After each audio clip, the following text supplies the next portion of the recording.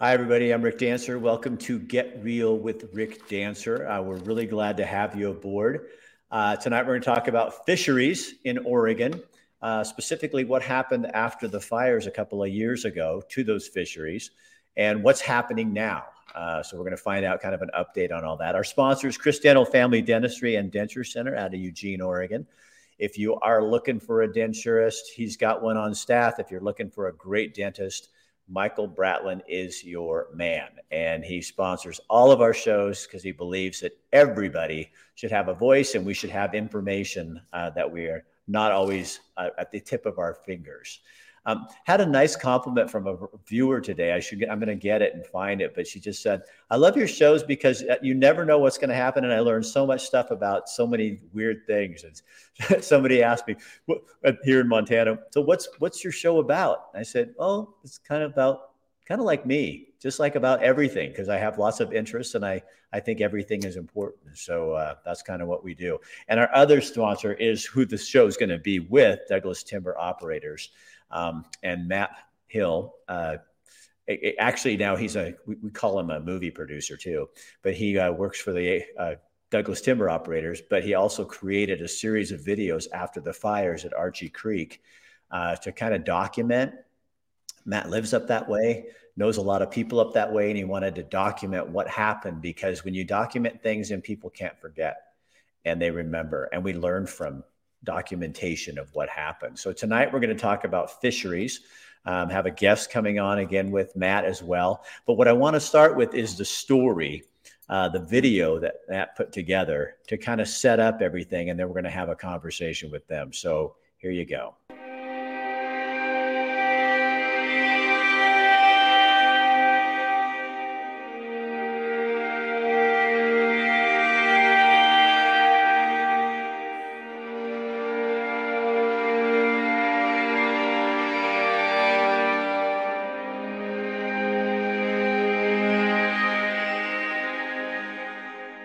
My name is Dan Meyer, and I am the manager of Rock Creek Hatchery. I've been working here since 1986. The function of the hatchery is to provide a recreational fishery for the sports and commercial fisheries. The species that we produce are spring Chinook, fall Chinook, summer steelhead, winter steelhead, coho, and rainbow trout. The history of the hatchery entailed some movement. Originally it was on the south side of Rock Creek and just north of the confluence of the North Umpqua.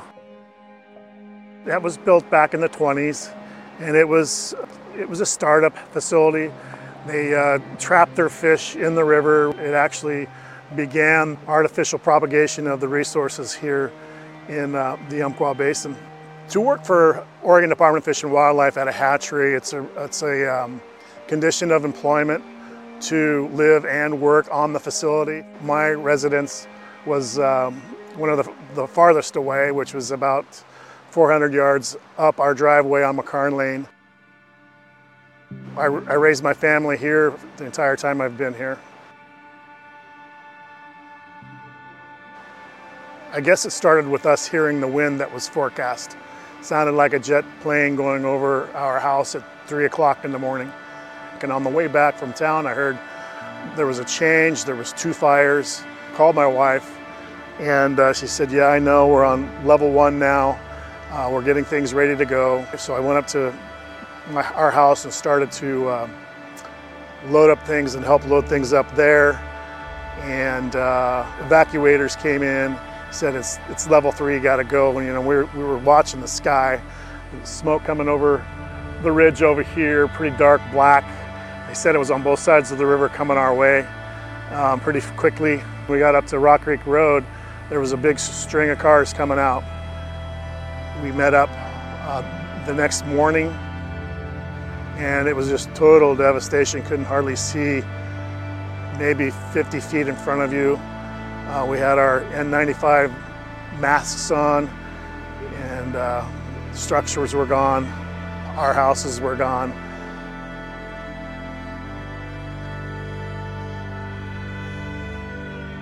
The Rockhead building was standing. Our generator room was standing. Our U.S. post office boxes were still intact, but yet 15 feet away, the Liberation truck melted down. So what was lost was 80% of the structures on the facility, 15 structures. There was 5 residences, the hatch house, a large equipment garage, all the equipment was lost. The fish we lost from the fire was approximately 800,000 juveniles. We lost the entire year production of Chinook, salmon, coho, and steelhead trout. But luckily enough, there was enough water seeping through the intake up there on Rock Creek to keep the adults alive. We brought in 8 tanker trucks and salvaged the fish, transported them to Coal Rivers where they had a place for them.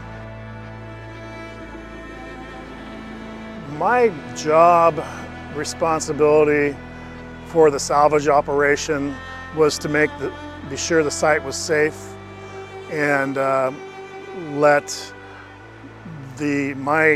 my boss know how many fish we needed to salvage, coordinate where they were going to go, also logistically how to get those fish out of the holding pens, which were burnt to the water line. We just had enough people power to do that.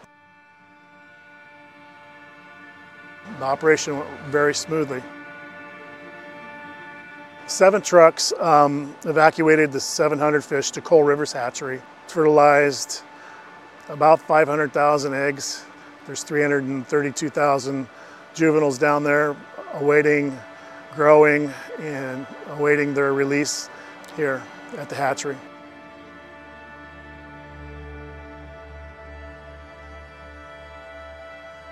The biggest changes that I've found and that just are somewhat haunting every time I go back and look at old pictures of the facility was how lush and green everything was.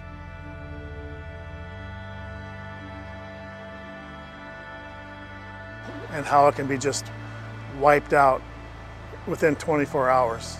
And the vast area that was wiped out up the north. And when you travel out of the fire, footprint comes back to how it used to be. And the thing that's so impactful is how long it's going to take to recover back to where it was. We're talking century, more than decades, for it to, if it's ever going to be the same. It's unimaginable to me. I just can't fathom how it's going to come back the way it was.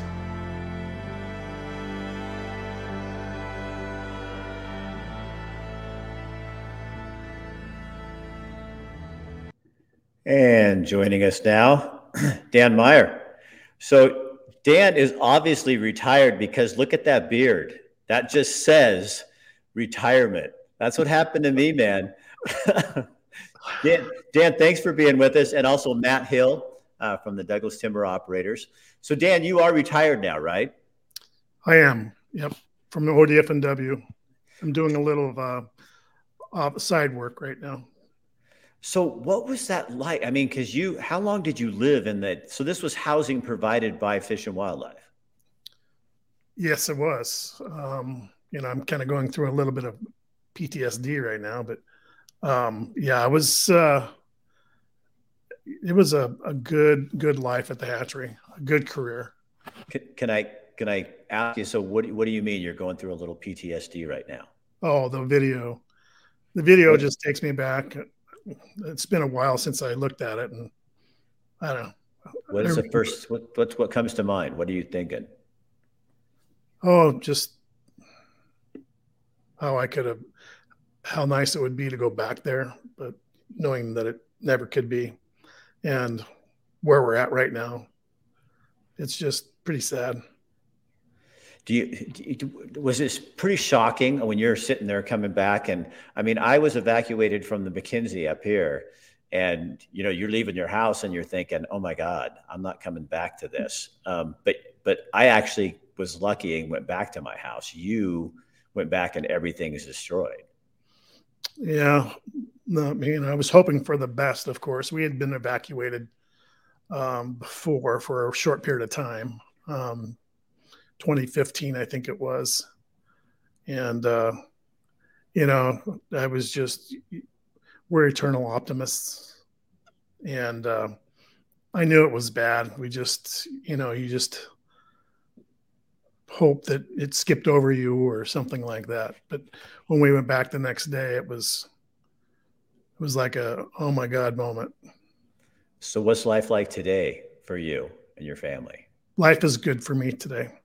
Community came together and they've been helping a lot of people. And I was lucky enough to purchase a home during probably one of the most difficult times that I can remember the housing market being in. Yeah.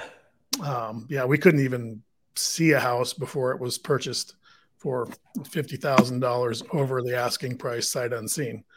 So are you upriver at all? I'm living in Glide. So that's pretty upriver, right? Yeah. Yep. Because once you're on the river, you can't really leave the river, can you? We don't have to be on the river. We do miss the sound of the water, though. I bet. Yeah. But it's the people on the river that make all the difference, and they're still there. Absolutely. Yeah. So what happened to those fish? How many survived? I mean, you took the adult fish, the little ones. I kind of crushed me. I was looking and going, oh my God, all those fish are dead. And yeah, when we first arrived there, the first day they were alive. Before I had left to pack up my house, I had made some phone calls to arrange for diesel to be supplied to a generator that was down on the river. And I knew it was only maybe a 4-day supply. Of course, after the fire went through there, generator was still running and the pumps were still pumping on the river. No. Kept those fish alive. Yeah. So the fish were still alive, but we couldn't do anything with them at the time. Well, it's not like, think about all the people that had to move livestock, and that's a trailer. With fish, it's not like you can put them in a trailer. I mean, you only got so many ways out. So the ones that you did, the adults that you got out in the video, what happened to them? They went to Coal Rivers Hatchery. Did they survive? They survived, yeah. And like I said on the video, at that time there was over 300,000 smolts on the spring Chinook. But yeah, we as a matter of fact, the very next week we went down and separated because there was summer steelhead and spring Chinook in that pond that were all mixed together. So we went down and segregated them again and then spawned the spring Chinook that next week. And it was a big spawning because there was a lot of fish to go through. But so Matt, tell people why you because you produce, this is an 8-part series, isn't that right? And kind of tell people about that process for you. Yeah, it's still ongoing. We're 2.5 years out from the fire event, and I'm beginning to wrap up some of the stories and lessons and discussions. But the story of the hatchery was one of the most important ones to me. I during the fog of the event, I heard from Dan what had happened up there, which was devastating. And for people who don't live in the area, Rock Creek Hatchery, it's been around forever in one form or another, and everyone goes up there at some point to feed fish, or just it's a stop you make when you go up the river. And so it was a real loss for everyone in the community, and I wanted to make sure that its story was told, and it was continuing to unfold, in those immediate weeks after the fire when Dan and his colleagues were trying to rescue those fish. Well, I was thinking when I'm watching that, Matt, just as a videographer, God, you got there. You had to get up there to be serious to get up there and get that action while it was going on. So, you were all over that, which is a compliment. I mean, that's beautiful video to have for history to show, especially since you were telling me. So what did the State Fish and Wildlife Commission, they killed the steelhead program? So after the adults were rescued and taken down to Coal Rivers on the Rogue River, they were spawned. Their progeny were grown to juvenile phase, and then brought back up to Rock Creek, which the hatchery is gone, but there's still the concrete raceways and fish can be held there. And so this would be spring of last year. And then there was a debate over what to do with them. And, there's different viewpoints on hatchery programs, and the Fish and Wildlife Commission voted surprisingly to terminate the program and to forbid those fish from being released out of Rock Creek, and they would have to be taken somewhere else or something else done with them. So Dan or Matt, either one, so you can talk to me about that. What is the controversy over hatchery versus wild fish? No, the controversy is when hatchery fish intermingle with wild fish. The gene is considered on a hatchery fish to be inferior for survival because it's domesticated. You can take a wild brood pair and the progeny from those brood pair, pass them through the hatchery, and on the other end is a domesticated gene. So are they weaker? Those studies have shown, some studies have shown, steelhead especially. But we know that our fish, through a telemetry study, don't intermingle as much as what they previously thought with the wild fish during spawning. Also, there's a timing thing. The hatchery fish spawn at an earlier window than the wild fish, and a lot of people don't know that. But me spawning fish all these years, I understand it. So why do we need hatchery fish then? Well, because the wild component is restricted and you cannot keep the fish. For recreational purposes, the hatchery steelhead are serving that purpose.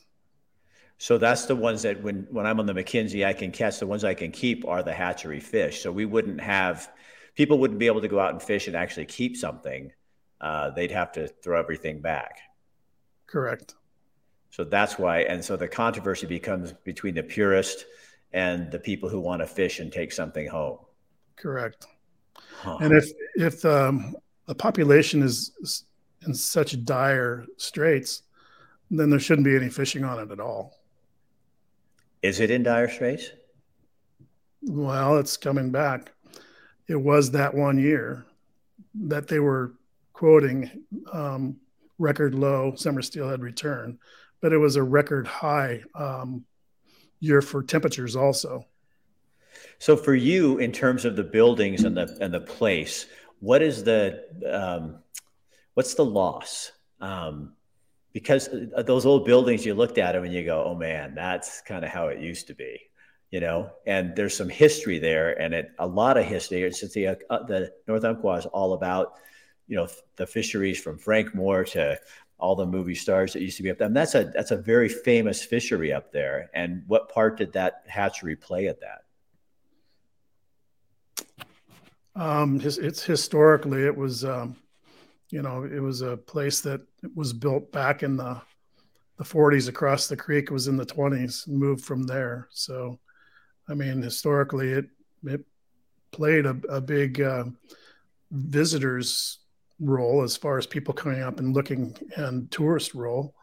It was a destination place. People would bring their kids up and feed the fish and ask questions. And I bet school kids, that's where they learned about fishing, probably fisheries and stuff like that. I know my kids went to the McKenzie hatchery up there at Leeburg, and that's where they came home and learning about fish. Yeah, educators would bring their kids in, and we'd have awesome participatory spawning events with these, fifth grade and grade school and high school students. And it was a great day. We loved it. We did probably a half a dozen or more a year.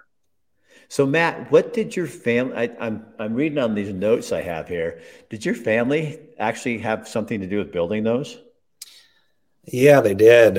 Seriously? They came out and homesteaded the area in the late 1900s, and at the time, the fisheries were both salmon and trout fisheries were in decline back then, and to blame was urban pollution and urban dams and those types of things. And so the state of Oregon, at the request of some of my family members, started a hatchery program up there, found ways to fund it. And hatcheries were built prior to 1900, up at Steamboat at 1900. And then my great-great-grandfather built the first iteration of Rock Creek Hatchery in 1920, right across the creek from the site that Dan managed. And then it was moved over the creek and then reconstructed, I think, in the 70s. So if it were rebuilt, it would really be the fourth iteration of the Rock Creek Hatchery that's been operating there, more or less for 120 years. So this is important to you. Yeah, I mean, it's a testament to the state's interest in making sure that there's fish in the river for people to catch, for recreational catching, for sustenance for our Indian tribes that are very involved in having fish in the river, and for the enjoyment of everyone. And without that, like Dan said, that there won't be fish in the river to catch, and then there really isn't. You shouldn't be fishing at all if the population is allowed to get to that point of peril. So you believe it should be rebuilt? Absolutely. And we're, there's a lot of discussions with the state about that, that we'll probably see some movement in the next, month or two. But it's a debate. It's not for certain. It's not for certain what it will look like or how it will function. And it gets back to a lot of those philosophical discussions about the role of hatcheries in fisheries management. So do you think it's going to be a battle to get that redone, to put back up there? It's Oregon, so yeah. That's the answer to the question. It's Oregon. So, yeah. Well, the good thing in that, though, that it's Oregon, is there's people that are really it's important on both sides of the issue. It's, you know what I mean? That we care that much about a fishery that you're either, I only want it to be wild, or I only want it. So there has to be some kind of compromise in there. Yeah, and sometimes with the aid of a court. And in the case of the summer steelhead decision by the State Fish and Wildlife Commission, Douglas County, the Umpqua Fishery Enhancement Derby, a local fishing guide, had to file a lawsuit to block the decision to kill the hatchery program. An injunction was placed, and so the progeny of the fish that were rescued, the summer steelhead that were rescued from Rock Creek Hatchery, were allowed to be released, and they are out there and living life, and will be coming back. But the case is still ongoing. The future of that hatchery program, which is tied to the reconstruction of the hatchery, is still a question. And so nothing's for certain, but I think we're having a good showing of interest, like I said, from sport fishermen, from guides to local recreational fishermen from the county, and to 5 Western Oregon Indian tribes that have all stepped into this discussion, saying we want to be part of the solution, and we can improve things. So we talk about forest fires a lot, and what we need to do to change this. But Dan, I think what we haven't, this is for me in this series of doing this is the first one we started talking about really the wildlife and the impact on wildlife from a fire is pretty devastating. It is. Yeah. The year after the fire, the USGS put some stations in, and temperatures in Rock Creek during the summer were close to 85 degrees. What? Oh yeah. And I was, And what could a okay? So what's normal for a fish to live in? in the 60s. It gets lethal in the 70s. So, okay. So can and if you can't answer this, anything I ask you, you can't answer. Just you're fine.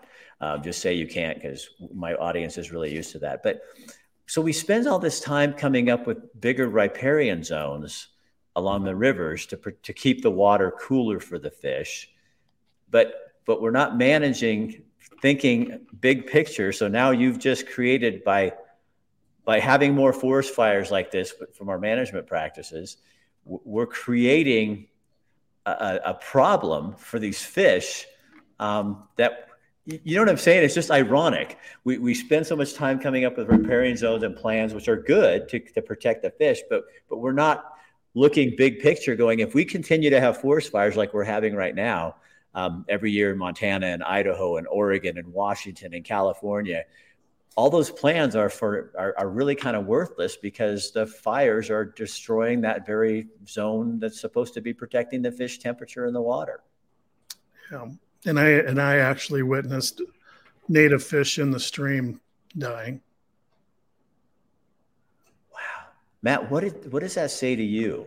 Is Oregon ripe for, we need to really be looking at because when that fire came through, not only did it change people's lives and Dan's life, he, loses everything in this fire, the Moors.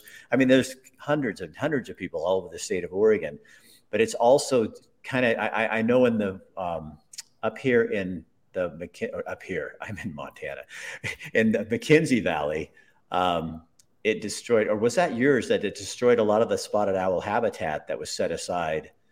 So the very things we're trying to protect, were actually our management practices are not working well, and we're actually destroying the very habitat that we've been trying to protect. Yeah, I mean, wildfire is the greatest threat to habitat and environmental restoration that we face. And while it can be seen as natural, the intensity with which we're seeing it is not natural, and it's setting all of these protections back, whether it's vaporizing riparian areas and increasing stream temperatures or burning old growth habitat that had been set aside. I mean, all the area in the Archie Creek fire on the federal lands, the vast majority of that was congressionally protected as wild and scenic river corridors, which means that no logging was happening before the fire, and then after the fire, they couldn't get the wood out. So now it's just sitting there as air dried firewood that's going to reburn again. And so the environmental consequences of these types of fires is cataclysmic. And we're certainly trying to draw more attention to that and the benefits of some type of management to reduce the scale intensity of these fires, if for no other reason than to protect, the habitat that, we thought had been set aside for all that. I know you do a lot of work in Salem, talking with people and stuff. Are people starting to get the idea that what we're doing is not working and that we're really threatening our threatened species with our management practices? I think so, particularly as people continue to drive through these areas over time and see the snail's pace recovery, if at all, and sometimes the reburn. So anyone driving from the west side over to Bend or over Mount Hood or the Santiam or the McKenzie or the Umpqua, they see all this, not to mention breathing the smoke every summer. And so I think the public in general understands that these are not good events, but they are preventable, or at least minimizable in their intensity, and that we have to do something about it. And doing nothing is not an option because it's getting worse every year.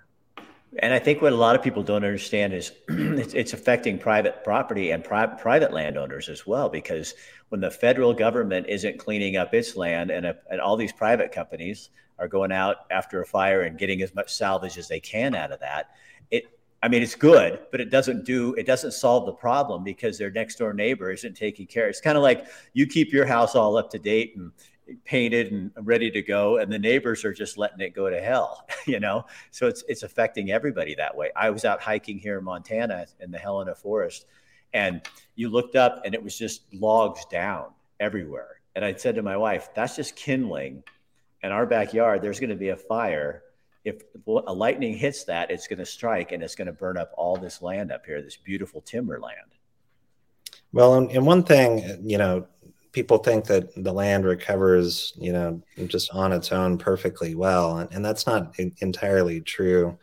Up in Rock Creek around the hatchery and on private and federal parcels up there, and I know Dan had to deal with this a little bit after the fire, is that you've got invasive species like Himalayan blackberry and all these other things that over Scotch broom that can overtake the site and inhibit the recovery of conifers and other species that provide shade to streams. So managers, whether it's forestry or fisheries, people are up there still trying to aid in that recovery process, but it's a tough task to make sure that the land gets set in the right direction.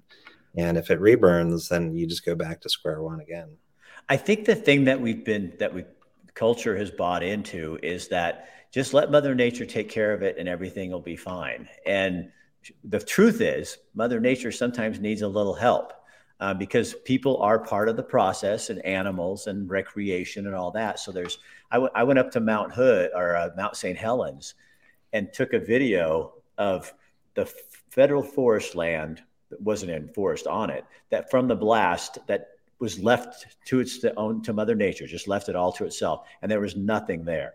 And then you saw where Weyerhaeuser was on each side of it, and there was lush, beautiful forests that had been planted, and it was a perfect picture. In fact, I'm going to re-air that video sometime on a show and let people see, because you really see the difference on how management brought back forests. And there's 40 years worth of timber there, and it's beautiful. And everybody thinks, oh, look, Mother Nature brought it back. That wasn't Mother Nature. She's the spot in the middle. Outside is managed forest by foresters and things like that.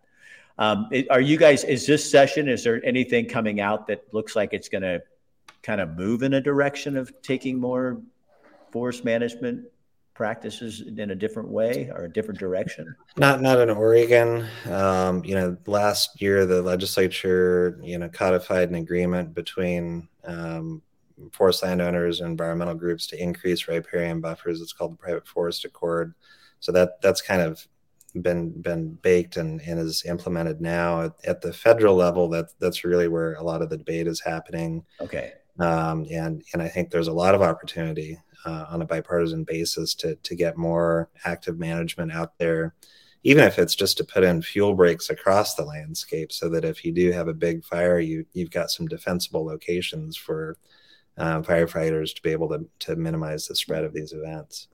So Dan, in retirement, are you still involved with the fisheries at all, or are you? I am. Glad you asked. I kind of figured you look like the kind of guy that would still be. Well, I was fortunate enough to get a consulting position part-time with the Cow Creek Indian Tribe, who is in a cooperative agreement with ODF&W now. So it's been interesting, and I still have a dog in the fight, so to speak. So what's your biggest fight? Rebuilding of Rock Creek Hatchery. Really? Yep. In one way or another, one form or another, and working with ODF&W and the tribes basically, but specifically the Cow Creek tribe. So would they put in like some kind of, I mean, the old one was like our version. Would they put in more native stuff, like how the tribes and stuff, like historically, how they were involved with those fisheries and that kind of stuff? Would that be more a part of it? Well, this is a cooperative agreement, so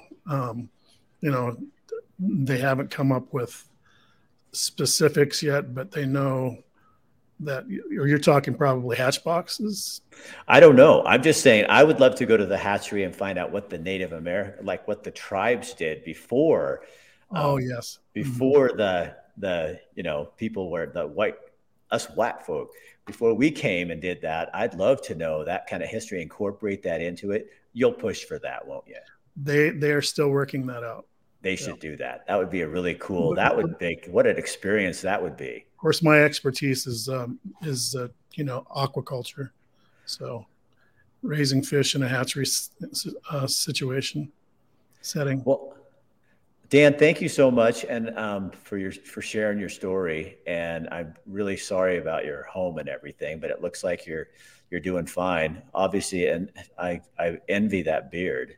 My wife wouldn't let me have one. Mine got pretty long for a while there, and she goes, "You're starting to look like Santa Claus." And I thought, well, that's not really the look I'm going for. But it isn't the season. It could be Grizzly Adams. Yeah, see, we could call it the Letterman. But if you let that keep going, Dan, by Christmas, you could get some gigs doing some fishery Christmas kind of stuff, Yeah, making ends meet. I might have to trim it a little bit for elk season. Part of your retirement plan. Matt, thanks again for all your work documenting all of this stuff and showing it to us. And I wish we had somebody like you up on the McKenzie. That would be really, I think all of Oregon needs to document this stuff so we don't forget what happened. And Matt will be back. We have more series. He'll be back next month for more something different. And he always surprises me. And Dan, thanks again. And thank you for doing what you were doing, especially with the fisheries all those years. Well, thank you for having me. Oh, you're welcome. All right, you guys, have a good day. See ya. So there you go. That is super interesting. So you never think about having to get all those fish out of there and what can happen with this thing. So hopefully all of us will get involved. And I like the fact that, the wild fish people and the hatchery fish people, I hope they can compromise. I know we're not that great at that in Oregon, but I hope we get better at it. And I pray to God that we can do something to return to a place where we're managing forests for all uses and not just getting tied up in the courts because somebody doesn't like what you're doing. That's a very unfortunate thing. Share this on your page if you would. We want to thank the Douglas Timber Operators for their sponsorship. Also, Dr. Michael Bratlin at Chris Dental Family Dentistry. And if you have any questions, you can get a hold of Matt. He's in Roseburg. I can answer those for you. Share this again on your page, okay? All right. See you guys later.